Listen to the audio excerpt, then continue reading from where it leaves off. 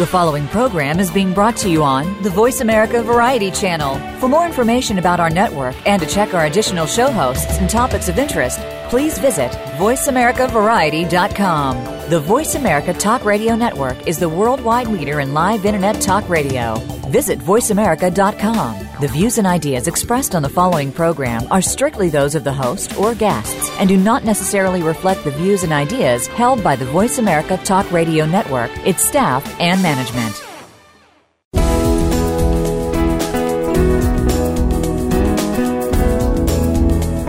Welcome to Getting In, a college coach conversation, hosted by Elizabeth Heaton.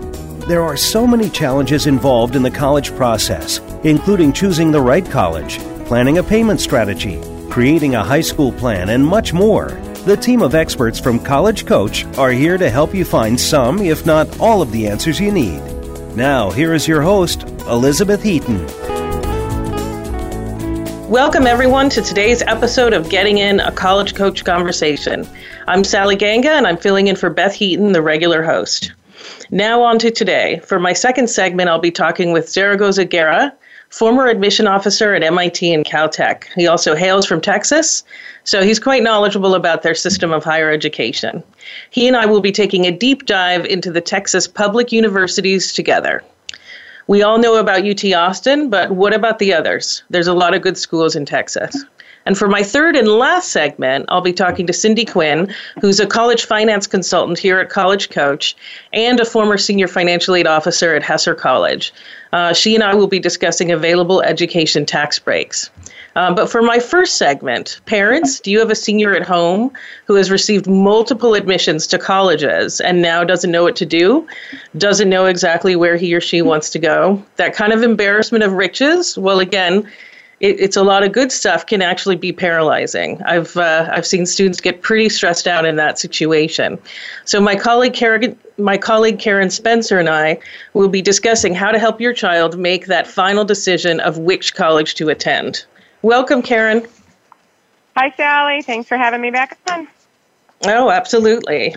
So what do you think? I mean, I don't know if you've ever witnessed students in those situations, but I once had a student who was he was looking at architecture, and he'd been admitted to USC and Cornell, and he really liked USC for the location and kind of the vibe of the school, but, you know, Cornell's architecture program was undeniably strong, and he stressed himself out so much that he actually was like getting ill.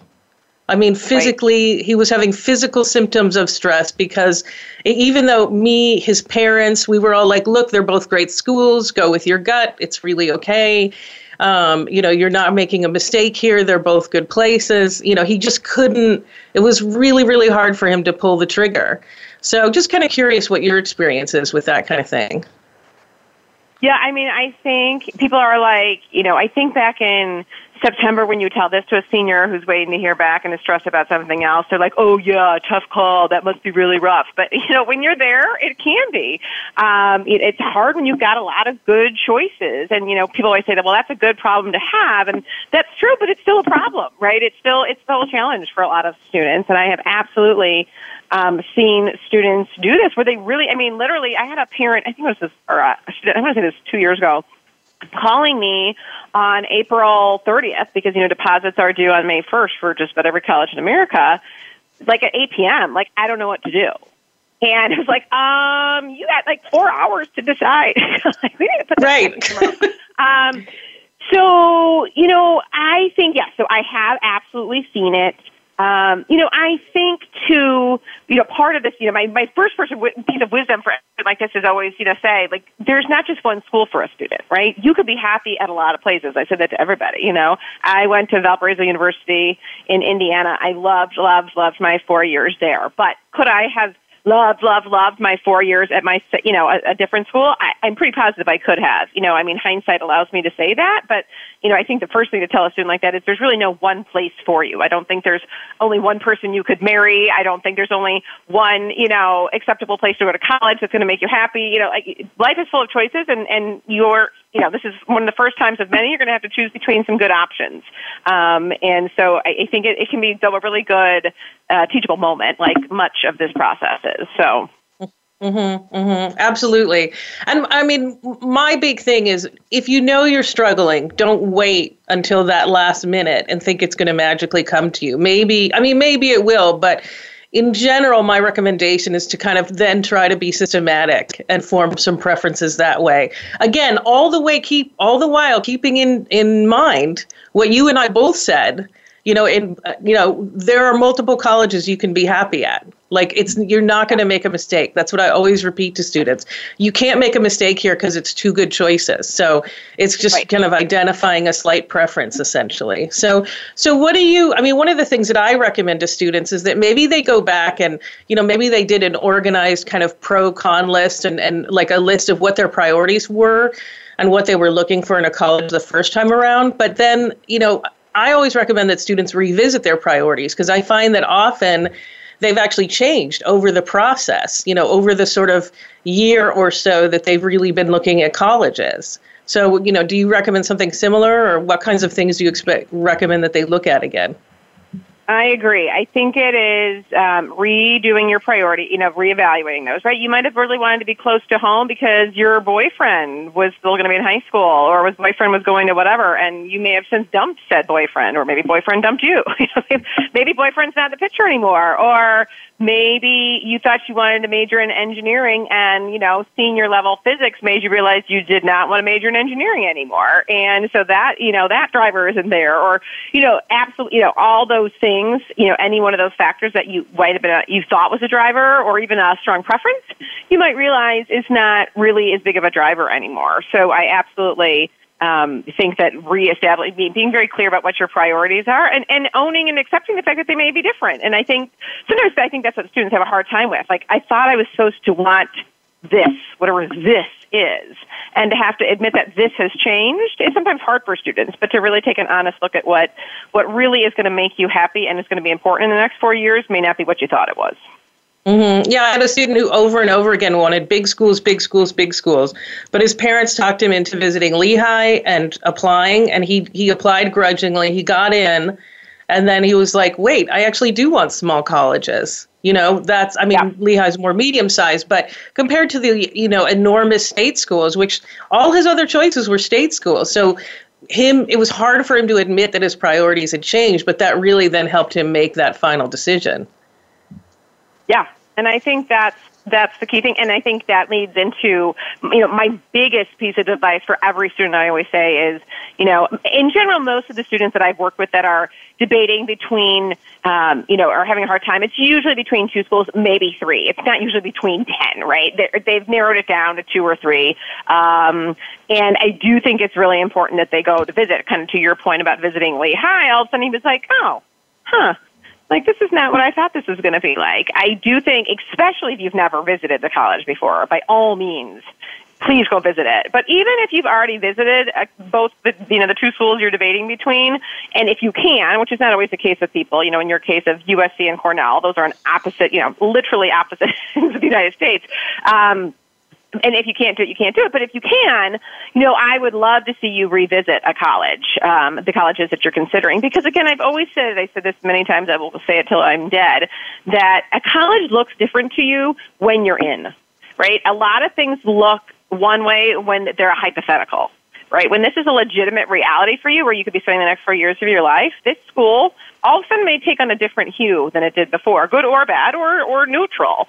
But I also say it's really, if you can go to one of those accepted student days, and almost every college in America has these, there's usually a few, in the spring, to go to them. And, what they really do at those accepted student days is kind of bring out all the bells and whistles and a lot of access to things that perhaps you were not given access to on your basic run-of-the-mill tour that you took, maybe your junior year. So they may have the heads of all of the departments, out at a lunch, for example. So you can go talk to, the fashion design school or the engineering program or the, bio program or whatever it is, if that's something that's important to you. You may be able to take a tour of the dorm or a dorm or multiple dorms, which are often not shown on college tours, to get a sense for where you would actually sleep and live. So I do think a second look for various reasons. I will say, actually, anecdotally, I would say 95% of the time, a second look at most colleges has done it for most of my students and helping make their decision if they were really undecided. Yeah, I absolutely agree. And I recommend, talk to as many different students as you can, because I talked to one student who the college she ended up going to, the first student she talked to, she didn't like him. And she thought, why am I here? And then every other, the more she talked to students, the more she liked him. And she ended up picking that particular college. She ended up figuring out it was the right place for her, and she wandered into the library and talked to students there. I mean, not to mention talking to her hosts, of course, which I think spending the night is a great idea, because you will see students in about as relaxed a setting as you're going to see them in. So. Yeah, I think an overnight visit, if they offer it, and not every college does, those really big ones often don't, although maybe they do. I shouldn't make that assumption. But, Georgetown, where I worked, did, Franklin and Marshall did. And again, nobody there's trying to sell you anything, right? You're going to see what a dorm looks like at, 7 p.m. on Wednesday night, and what are people doing, and what's kind of the culture, and what's the vibe, and, all of those kind of touchy-feely things that are really, though, important to your happiness at a college for the next 4 years, right? Because that's your home, and you want to know if that culture and that vibe and all those touchy-feely things are things that you like. It is kind of, meshes with who you are and what you want out of your experience. So an overnight visit is also something, like you said, that I strongly, strongly suggest if it's offered. Mm-hmm, mm-hmm. Yeah, and I just want to highlight again the touchy-feely vibe, because that's the part that is often missed the first time around.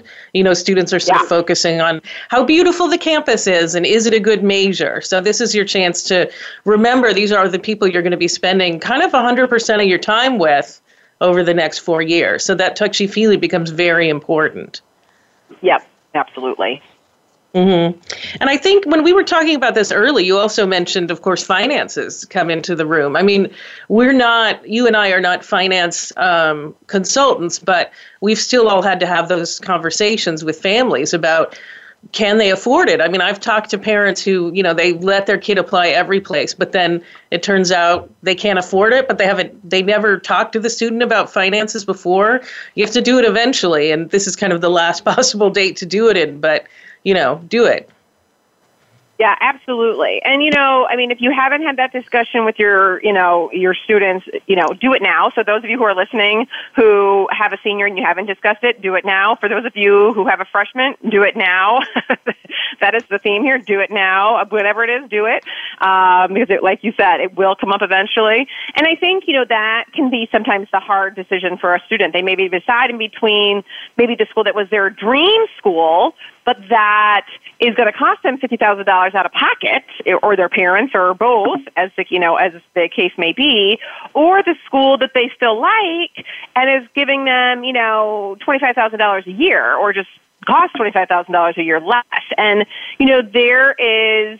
There's a cost there, and you've got to decide if you're going to be the one taking out the loan. How long is it going to take you to pay back that loan? Right? I think students, 18-year-olds. And listen, there's 25-year-olds in this category, but 18-year-old and under really have very poor sense of money or expenditures or anything, like that. And so, they'll say, I know they think this. They'll say, okay, well, if I'm going to have $40,000 in student debt, but I'm going to go and get a job as a nurse that starts at 80, well, yeah, I'll be able to pay that back in a few years, like 2 years, right? I'll just, forget about rent and things like taxes and car insurance. Like, that's not how their brain works, especially because we haven't done a really good job teaching them that. And they don't really get that $40,000, debt could take you, 30 years to pay off. And so walking through what that means, my sister is a good example. She got very valedictorian out of 900 kids, National Merit Commended Scholar, really bright, student. She got a full ride to Augustana College in Illinois and got zero money from St. Olaf. And, while St. Olaf is a little bit more selective, it's not drastically more selective. And, my father said to her, if I don't have to pay for your undergrad, I will pay for your graduate school. And that was enough to do it for her. She was like, and done. In fact, she was going to end up wanting to go to graduate school. She did. He paid for it. And so she got, an undergrad and a master's degree for free. Otherwise, she would have had, debt and what have you. And that was the right decision for her. That may not be the right decision for everybody. I'm not saying that because something's going to cost you money or give you debt, it's necessarily a bad thing. My father, the banker, would have always said, a mortgage and educational debt is really the only kind of good debt you should ever carry. That said, $40,000 is $40,000, and if you don't have to carry it, that's something to consider. And so I think that's a conversation you absolutely want to have as well, is, what's the opportunity cost here and what's the actual physical cost? Right. Yeah. I use myself as an example because I actually could have gone to a state school for no loans, but I chose to go to private college, to Reed College. But my loans were pretty low. I was super lucky, and Reed had very good financial aid packages. Still has strong ones, but was really good back then. So I basically borrowed a little more than $10,000, I think $11,000. So it was sort of like the equivalent of what it meant to my lifestyle was that I was going to be driving a used car for a long time. So for me, that doesn't matter. Like I don't mind having to drive a used car because I have to make, $100 or so in payments. However, if someone had said to me, you're going to be paying off so much money that you're going to have to move back in with your parents, that's where I would have said, okay, no, that's probably not worth it. And I remember recently and talking to your mother is thankful for that, Sally, let me tell you. No. Yeah, exactly. And I remember talking to this father whose son was just really focused on going to college in Boston. He wanted to live in Boston. He wanted to go to college in Boston. And I said, well, remind him that if he pays too much, he's going to end up moving back in with you. Whereas if he goes to a cheaper college, he can move to Boston after he graduates and not be crazy in debt. So, right. All right. Well, we have run out of time. So, Karen, thank you so much. I really appreciate your time here. On. Okay, absolutely. So we're now going to be taking a short break, and then my colleague Zaragoza Guerra and I will be discussing the Texas Public Universities.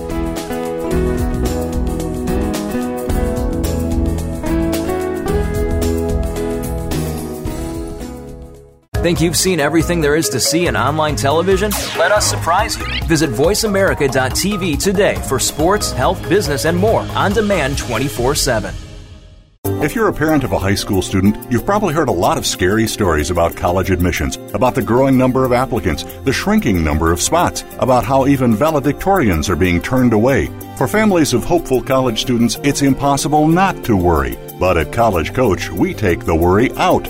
Our advisors are former senior admissions and college finance officers from all over the country, so they can give you advice that nobody else can about what classes to take, how to prepare for standardized tests, what options are available to pay for college, and most importantly, what admissions officers are looking for when they read an application. We've got more than 15 years of experience and a track record that's helped every single student get into college, most into their top choice schools. So make the decision to come work with College Coach and start your child down the road to the decision that really matters, the one in the envelope that says yes. Visit www.getintocollege.com/getting-in. Conservation starts with us. Learn about environmental concerns each week when you tune in to Our Wild World with host Ellie Weiss. Our show centers on Africa each week and what's being done to save our wildlife, ecology, and ourselves. However, we'll also discuss what's going on closer to home. And most importantly, we'll let you know what can be done in our own backyards by featuring guest experts and featuring your questions and answers. Listen every Monday morning at 8 a.m. Pacific Time, 11 a.m. Eastern Time on the Voice America Variety Channel. The Internet's #1 talk station. #1 talk station. VoiceAmerica.com.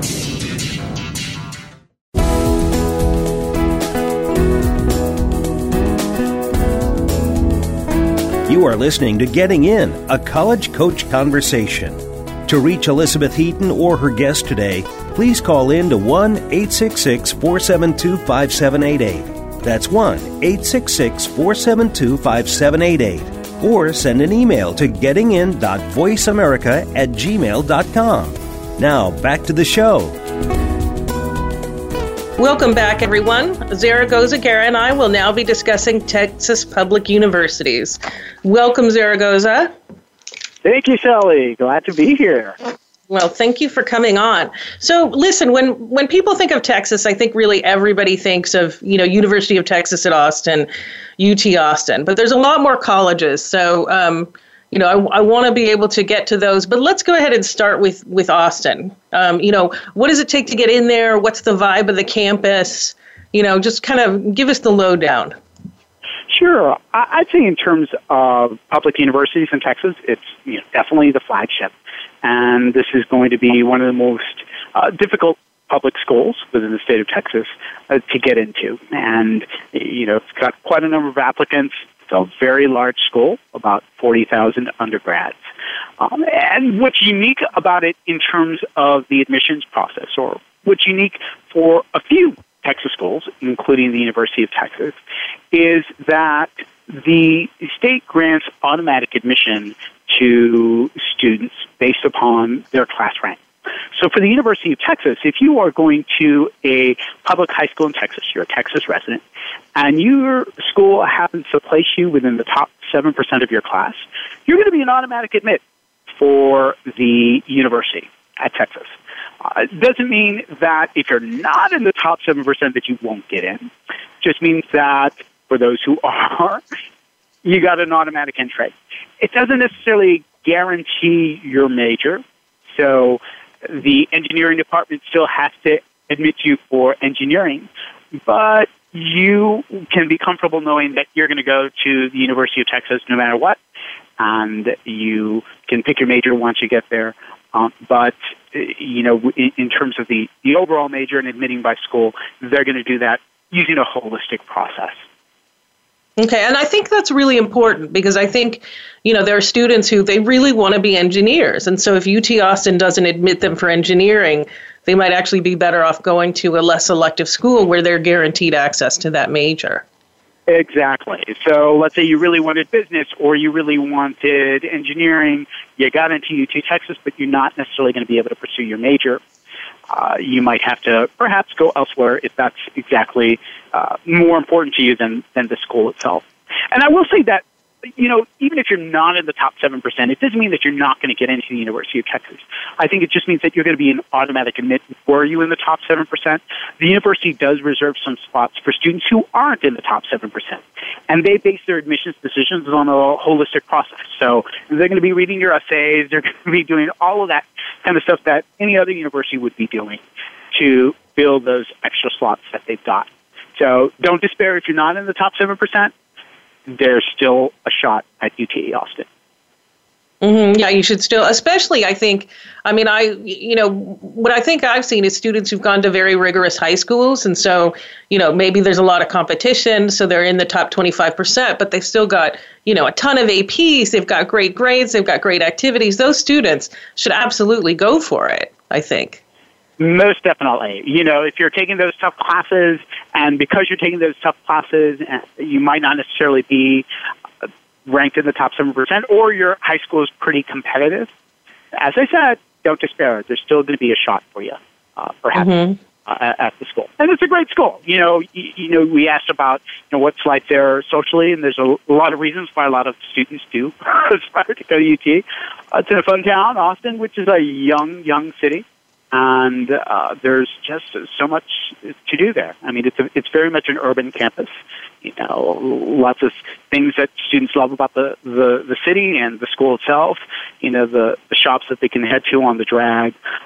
There are a lot of outdoor activities that the city affords its students. So you're probably going to see a lot of very outdoorsy, active students heading to UT. It's going to attract some traditional students, those who like Greek life, and it's going to attract those students who aren't so oriented to Greek life. It really is quite a diverse campus.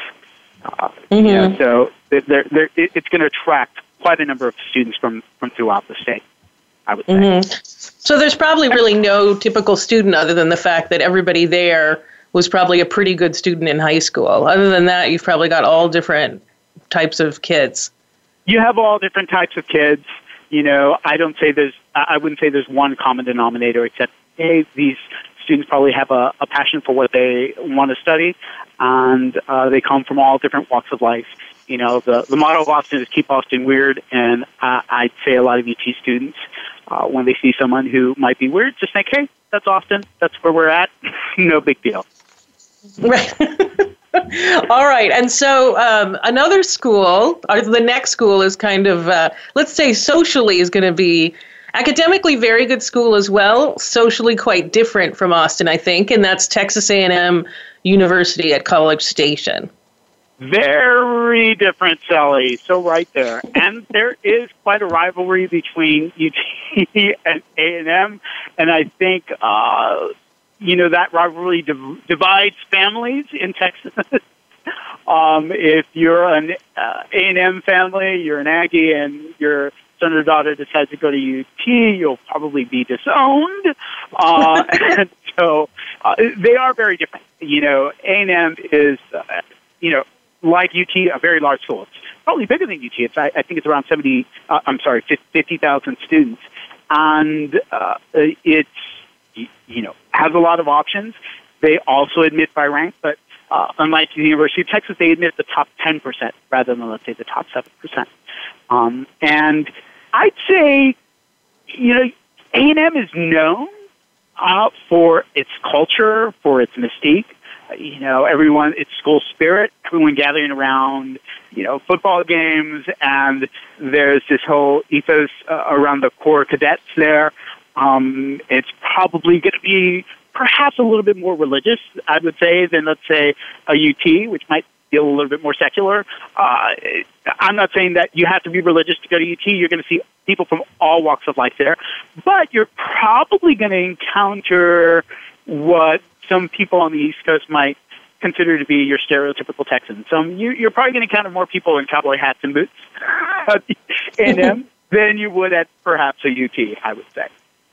Okay. So UT, Austin, a lot of people sort of describe it like a little bit of a bubble inside Texas. I think they exaggerate that to a certain degree because I think Houston and Dallas have liberal elements too. But yeah, Austin is sort of the more liberal bubble, and then Texas A&M is more, classic Texas, the way a lot of people think of Texas, probably. Right? Yeah, it's going to be a little bit more conservative. I would say this. You might perhaps be a little bit more surprised with the diversity there as well. Texas, even though it might be a little bit more conservative, and even though you might think of it as a state that's very different from the East Coast, it's one of the most diverse states in the country. So even a place like A&M that happens to be a little bit more rural and you might imagine seeing a more traditional Texan there. Nowadays, there's no such thing as a traditional Texan. So you're going to see a diversity of students there.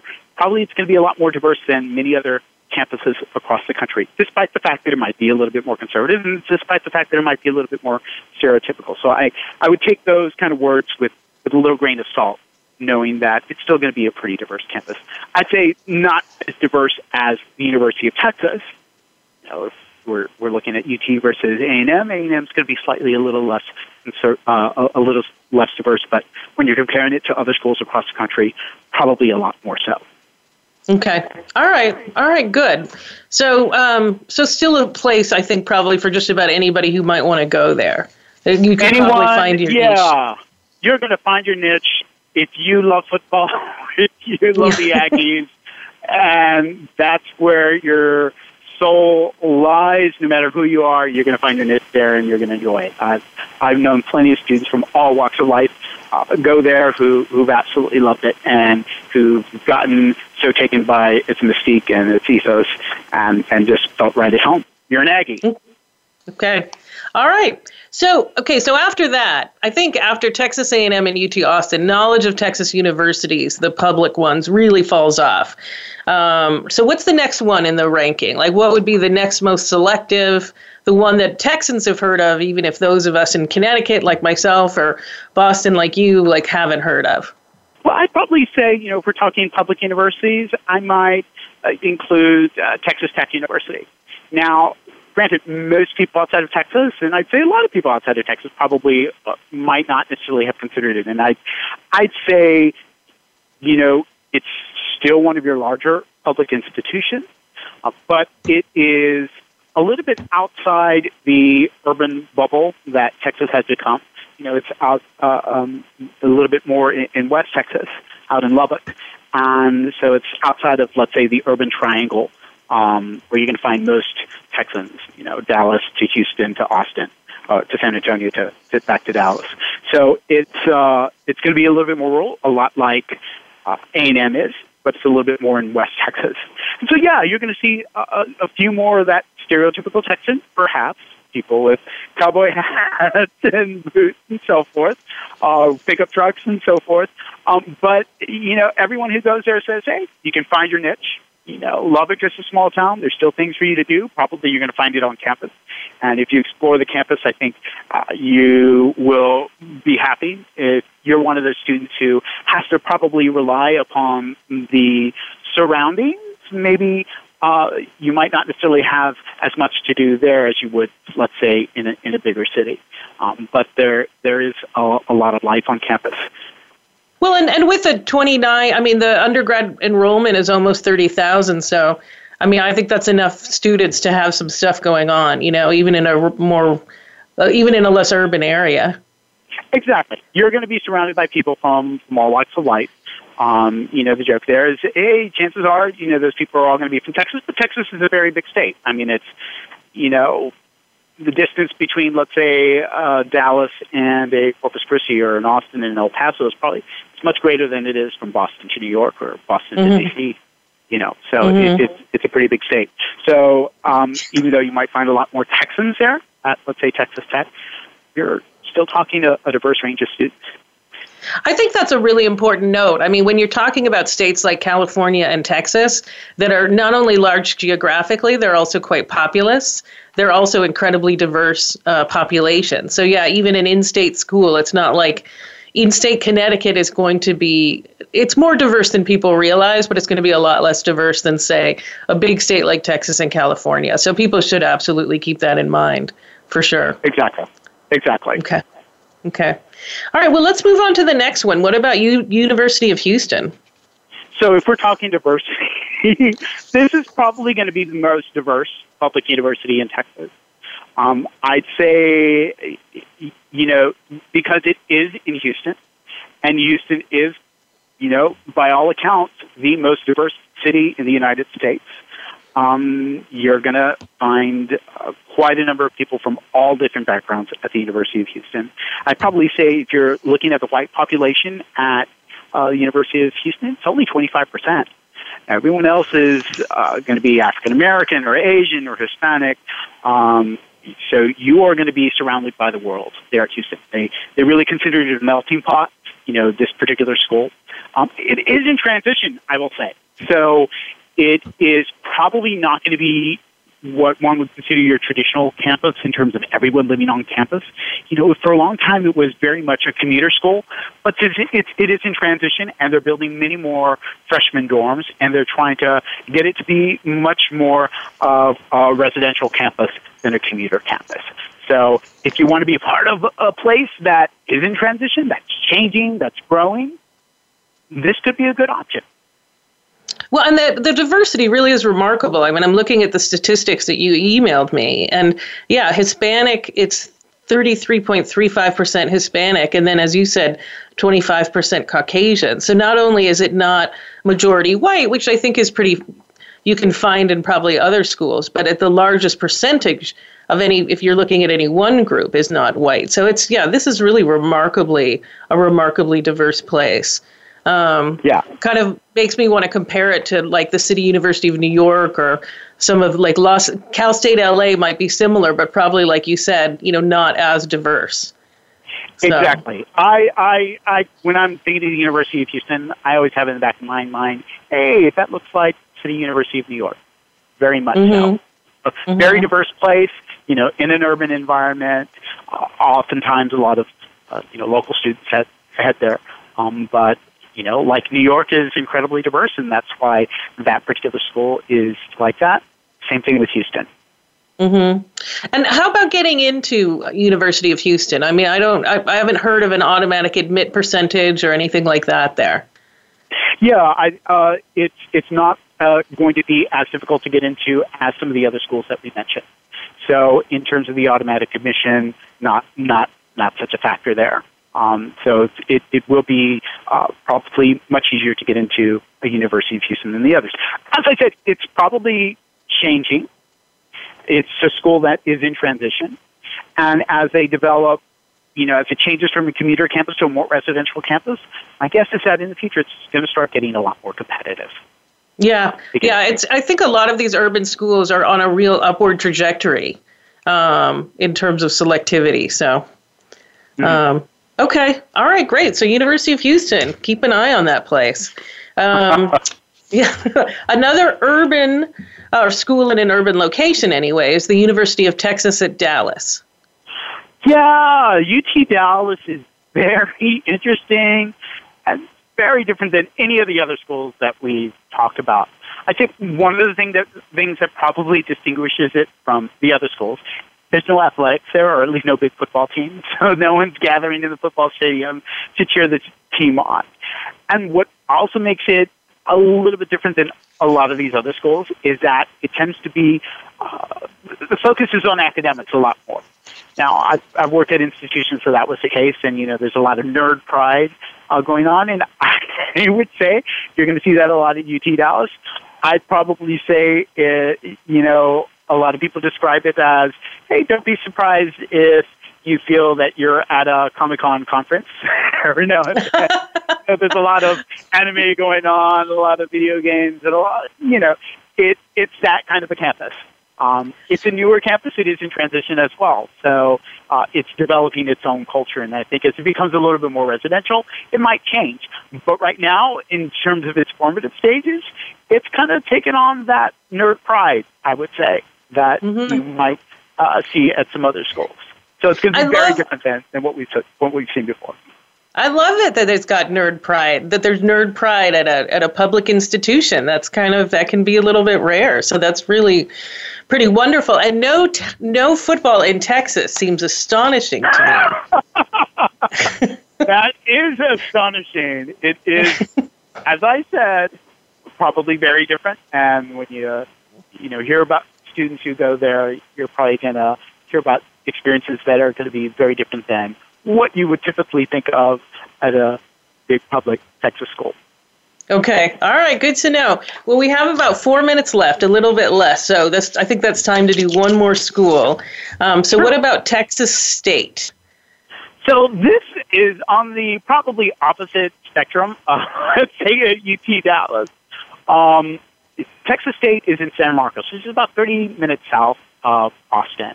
And, it is a large public university, about 35,000 students. It's up in the hills. I'd say you're going to find all kinds of students here, probably a lot more party goers than you would at UT Dallas. But you're going to find a diversity of students. So I think any kind of student might be a little bit more comfortable here. It tends to be on the commuter side a little bit more so than other schools. But San Marcos is an incredible city. I lived there for a small while, and one of the things that I remember seeing were all the students who'd hang out at the springs at the San Marcos River. There's a swimming pool, natural swimming hole right off of campus, and everyone hangs out there on beautiful days. It's just absolutely stunning, and it's a neat college town with an incredible college square and a lot of outdoor resources, I'd say.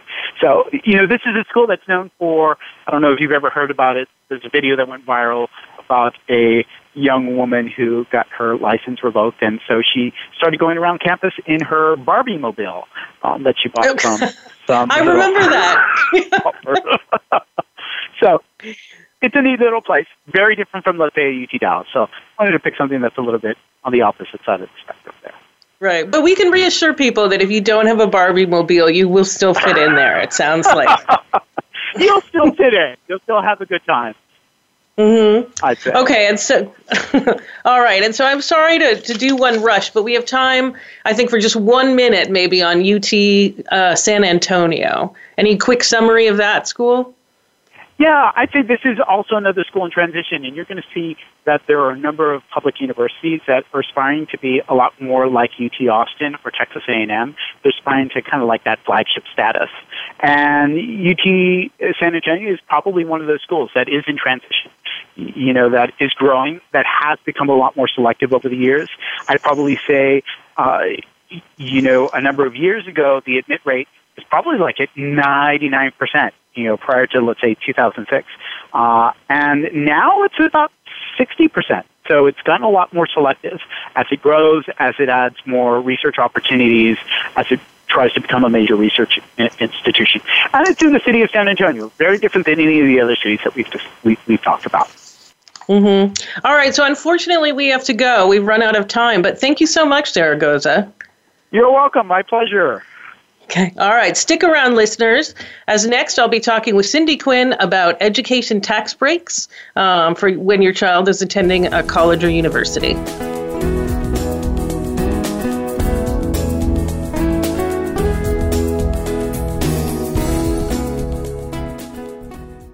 Become our friend on Facebook. Post your thoughts about our shows and network on our timeline. Visit facebook.com/Voice America.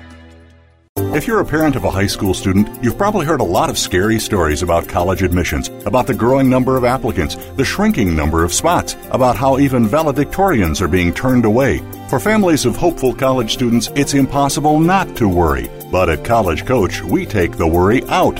Our advisors are former senior admissions and college finance officers from all over the country, so they can give you advice that nobody else can about what classes to take, how to prepare for standardized tests, what options are available to pay for college, and most importantly, what admissions officers are looking for when they read an application. We've got more than 15 years of experience and a track record that's helped every single student get into college, most into their top choice schools. So make the decision to come work with College Coach and start your child down the road to the decision that really matters, the one in the envelope that says yes. Visit www.getintocollege.com/getting-in. Do the adventures of Indiana Jones leave you curious about this exotic and unusual profession? If so, don't miss Indiana Jones, Myth, Reality, and 21st Century Archaeology with Dr. Joseph Schuldenrein. You'll learn about forensics, ancient civilizations, and human origins. Listen to Dr. Schuldenrein and colleagues discuss their excavations and related archaeological topics, ranging from the unique to the sublime, and yes, even the mundane. Indiana Jones, Myth, Reality, and 21st Century Archaeology, live Wednesday, 6 p.m. Eastern, 3 p.m. Pacific Time on Voice America Variety. Stimulating talk. It gets those synapses in the brain firing really fast. All the time. The #1 Internet talk station where your opinion counts. VoiceAmerica.com.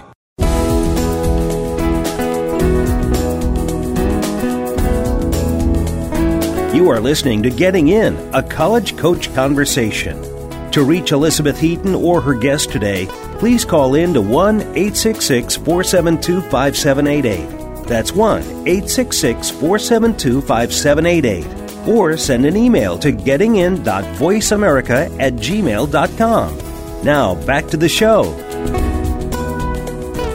Welcome back, everyone. Cindy will now be telling me what education tax breaks are available to parents. Welcome, Cindy. Hi, Sally. Thanks for having me. Oh, absolutely. And listen, this is a topic I know absolutely nothing about. So I am, and I have a nephew who is 14. So his parents occasionally are coming to me for advice. So it'll be good for me to learn a little bit more about this. So let's go ahead and start with what tax breaks are out there for parents paying for college. There's a few, and Sally, you're not alone. There's a lot of parents who are feeling, I think, major anxiety this time of year. You know, we're in the midst of filing our taxes and trying to gather all the paperwork and not really sure what qualifies, what doesn't. So I think there's a lot of parents who are feeling the same type of angst that you're feeling. When we think about tax breaks, you know, the first place to look would be at the state level. There's a lot of states that offer either a deduction or a credit against state income that would be worth investigating.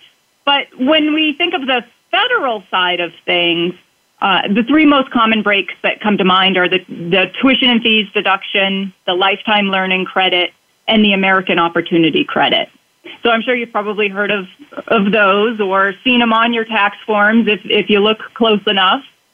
But with those credits, each serves a different population, and I think that's where a lot of folks get confused. You can only take one or the other. You can't kind of lump all these credits and deductions together. So you have to figure out what is going to give you the best benefit. And usually it's the American Opportunity Credit. It tends to be the most popular.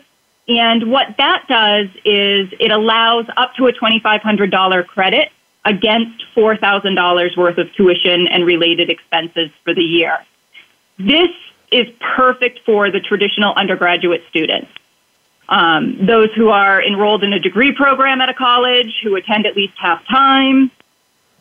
If you're an adult looking to return to school to maybe further your education or get better job skills, or you're at the graduate level or a fifth-year student and don't qualify for the American Opportunity Credit, you might want to look into the Lifetime Learning Credit. And what that does is it offers a $2,000 credit up against $10,000 worth of expenses. So about 20% of the expenses you paid, you can actually get a credit on your tax forms. And then we have a population of students who are just attending college casually. Maybe they're testing the waters before jumping in, and that's where the tuition and fees deduction comes into play, because they could actually deduct up to $4,000 off their federal tax returns for expenses paid. And this particular deduction might also apply to high school students who are paying now to take college courses. So if they're dually enrolled and they're actually incurring college expenses, this deduction might help too. They don't have to actually be enrolled in the college to get the deduction. Mm-hmm. Okay, great. Well, and what's the difference between credits and deductions? And is one better than the other? Yeah, credits are generally more favorable than deductions because they give you a dollar for dollar credit against your tax liability. So let's say parents with incomes of about $100,000 might have a $15,000 tax liability. If you claim the credit, if you get a $2,000 credit, you're actually paying the IRS only $13,000. So it's a dollar for dollar offset. Where if you're in the same situation, you have $100,000 worth of income, a $15,000 tax liability. If you take a $2,000 deduction, it might only bring down your tax liability by about $300 or so due to the way our current code is structured. And again, it's either or, so it has to be either a credit or a deduction for the same student. You can't kind of double dip into your expenses. So if you do qualify for the credit, it's usually best to go after the credit. It sounds like it. A one-to-one sounds pretty good to me. So who tends to qualify for the tax breaks? That's where it gets a little disappointing because there are income requirements that are in place with each of the tax breaks. Generally speaking, once your adjusted gross income, which is typically your salary plus investment income minus 401k and some other losses, once that adjusted gross income exceeds $180,000 for a married couple filing jointly or $90,000 for single filers, the tax breaks no longer are available. So that's kind of the income threshold, $180,000 for married couples, $90,000 for single filers. So unfortunately, that tends to be the limiting factor in most of the situations as to whether or not somebody's going to qualify for the credit. There are, of course, other conditions, but that tends to be the big one. Mm-hmm.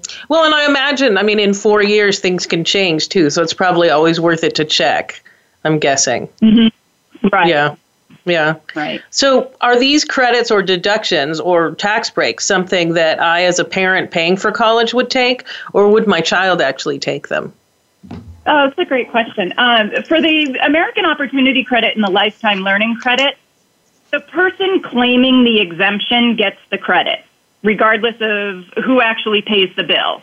So let's say, for example, your ex pays tuition, but you claim your child on your taxes.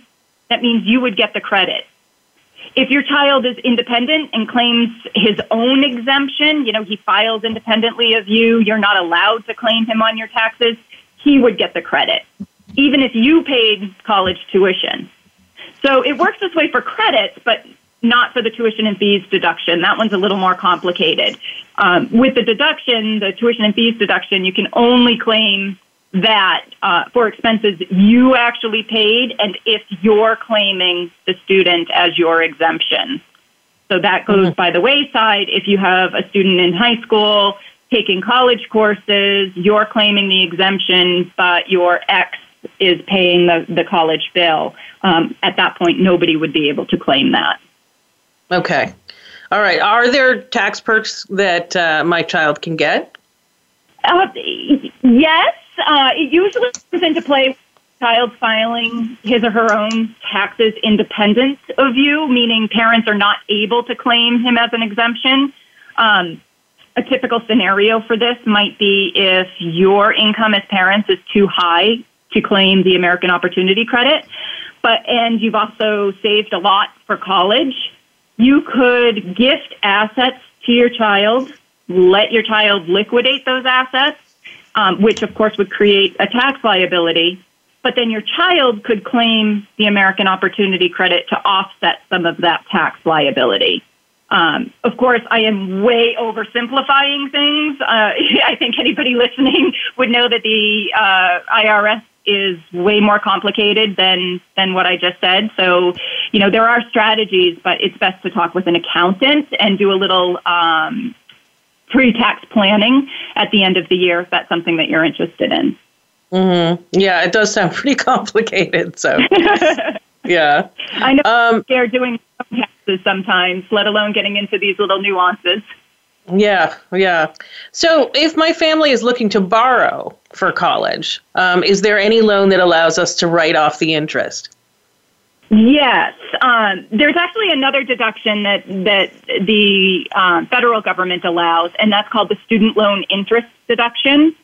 So it's not necessarily one loan program. Most of the loans, as long as they're only used for education purposes and not tied to anything else. You're not, taking a vacation with these proceeds or using it for cars or anything like that. If the loan was borrowed solely for educational purposes, then the interest paid on that loan can be deducted. Of course, there's caps and conditions, but generally, the borrower can deduct up to $2,500 worth of the interest that was paid on that loan. The only catch, so to speak, is that the borrower has to be legally responsible for that loan. So when we get into student loans versus parent loans and co-signed loans, there's many different ways to borrow when you're looking to finance college. If the student's borrowing the loan, and there's no cosigner required, so we typically see this with federal loan programs, then parents can't deduct that interest because they didn't have to cosign for that loan. So when the student starts filing taxes independently and is still paying on this loan, then they can go ahead and take the student loan interest deduction. But for parents, in order to get a student loan interest deduction, it would have to be on a loan that they themselves borrowed or co-signed with the student. So one way or another, they have to be on that note and responsible for the interest legally. Okay. All right. Well, I think we're actually just out of time. So thank you so much for your time today, Cindy. I really appreciate it. My pleasure, Sally. Thanks again. All right, and thanks so much also to my guests, Karen and Zaragoza as well. Next week, Beth Heaton will be back, and her show will cover how to handle being put on a wait list and appealing if you've been denied to a college of your choice. She'll also be reviewing scholarships with very late deadlines. So guess what? It's actually not too late to apply for scholarships. For those of you, by the way, though, who have younger kids, please don't wait until now. But there are a few scholarships that are left, so she'll be covering that as well. She also has a guest on who will help her explain the Clery statistics, and these statistics disclose campus crime policy, and also let you know what the crime rate is on campus. And finally, I want to remind you that every show is accessible 24/7 on the Voice America website, and you can also download them for free on iTunes. If you check out the archives, you'll find all our past shows, including those featuring the Schools Out and Schools In segments, which began on June 30th, 2015. Or you can even check out last week's show when we reviewed the SUNY schools, or State University of New York, and answered listener questions. And if you like our show, please be sure to rate us on iTunes. It takes only a moment of your time and is absolutely free. And last, don't forget, we're here every Thursday, 4 p.m. Eastern Time, 1 p.m. Pacific Time. So check us out.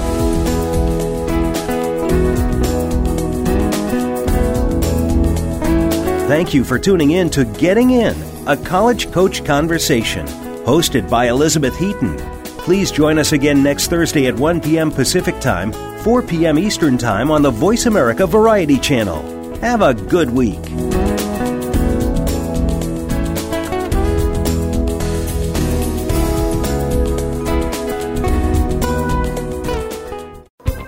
Thanks again for listening to the preceding program, brought to you on the Voice America Variety Channel. For more information about our network and to check out additional show hosts and topics of interest, please visit voiceamericavariety.com. The Voice America Talk Radio Network is the worldwide leader in live Internet talk radio. Visit voiceamerica.com. The views and ideas expressed on the preceding program are strictly those of the host or guests and do not necessarily reflect the views and ideas held by the Voice America Talk Radio Network, its staff, and management.